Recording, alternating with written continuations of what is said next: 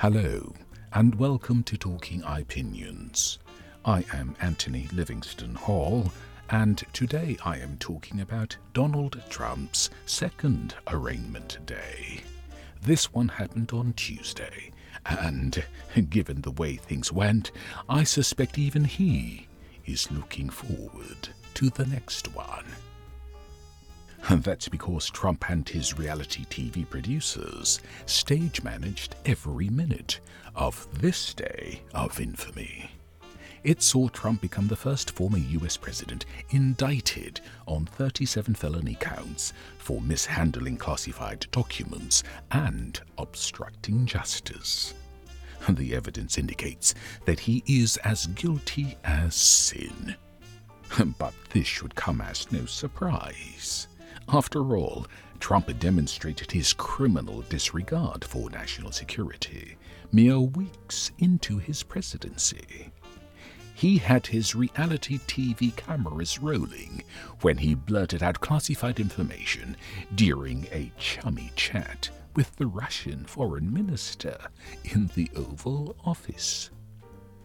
But I am all too mindful that the evidence in his two impeachment trials also indicated that he was as guilty as sin. Yet he got off scot-free. Of course, staying out of prison has always been Trump's long game. And to explain what that entails, I need only cite the title to my blog post from October 5, 2020, namely, "The Tax Returns Cometh. Trump literally cannot afford to lose this election."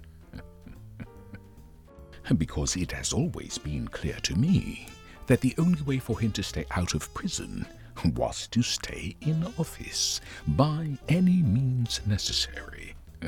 This explains what motivated him to incite the insurrection of January 6. So Trump is just acting out the script that has seen him escape justice time and time again. It's all about telling gaslighting lies, playing the victim of his own crimes, and casting law enforcement officials as the criminals.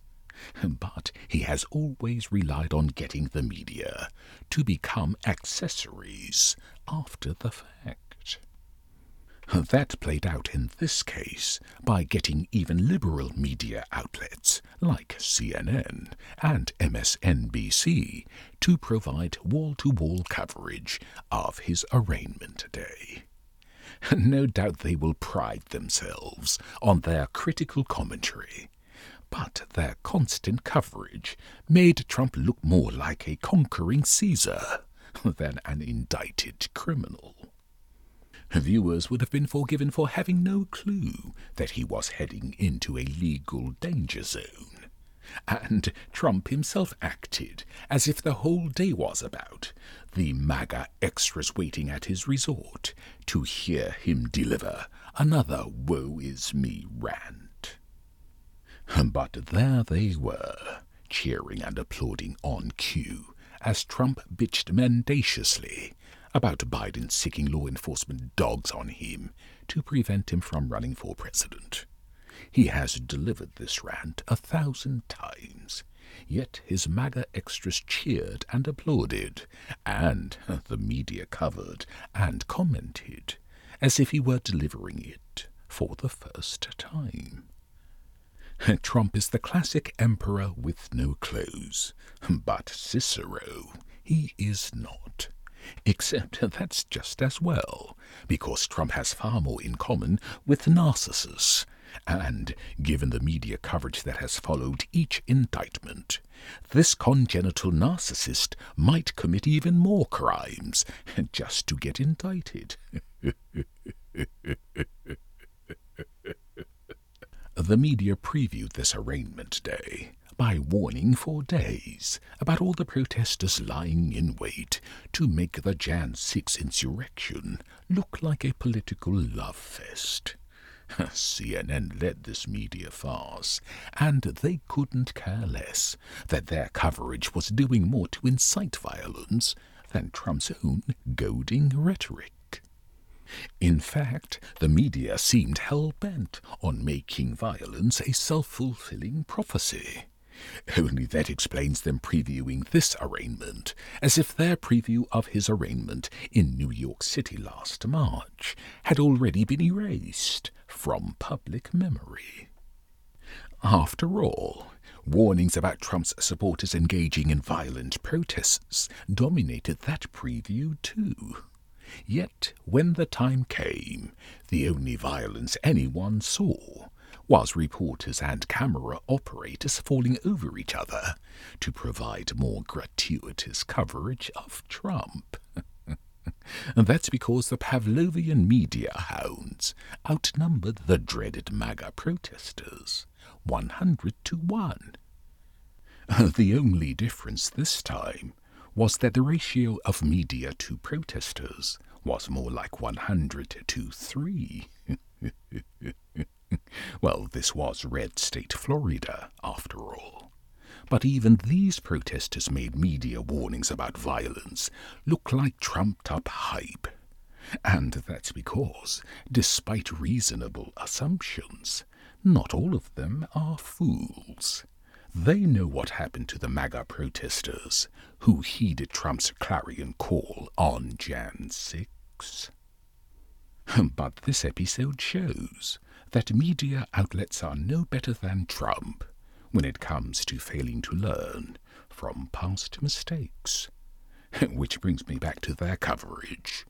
The media may have caused you to forget, but Trump is not the sitting president, like he was during the 2020 presidential campaign. Yet the media are covering him as if he were. Their coverage was so excessive that even CNN commentator Van Jones exclaimed on air, "This is crazy. This is not normal." He was right, of course. But nothing about Trump has been normal since he summoned the media to his gilded tower on Fifth Avenue to announce his candidacy for president in 2015. And it's certainly not normal for a former president to travel in a motorcade that looks more presidential than that of the sitting president. By the way, despite the media's willful complicity, it behooves President Biden to instruct the Secret Service to scale down Trump's motorcade to ensure that it is just like that of any other former president. To be fair, what James was saying is not normal, is the way Trump was turning his arraignment into a campaign event. Even so, Jones was projecting unwittingly, because what is also not normal is CNN covering an indicted criminal like a sitting president. I cannot overstate that Trump is only able to feed his narcissism because he can see his orange mug on TV 24 hours a day. That's why his arraignment was about the media's complicity as much as it was about Trump's criminality. The prevailing fact is that, despite all his high crimes and misdemeanors, the media are still covering Trump like the ratings cash cow he has always been. The reputation of their profession and even the welfare of the country be damned. In fact, CNN reporting on Trump is like the Christian Broadcasting Network preaching against pornography by showing viewers lots of pornography. The mainstream media criticized social media for propagating Trump's lies. They said that helped Trump corrupt political debate and incite violence. And they doubled down on that criticism recently when social media lifted their bans on Trump. Of course, that's because Trump is spewing even more lies today than when they first banned him. The problem is that the mainstream media are propagating those same lies, and that's because doing so pays for them and Trump. The hypocrisy afoot is almost too much for words.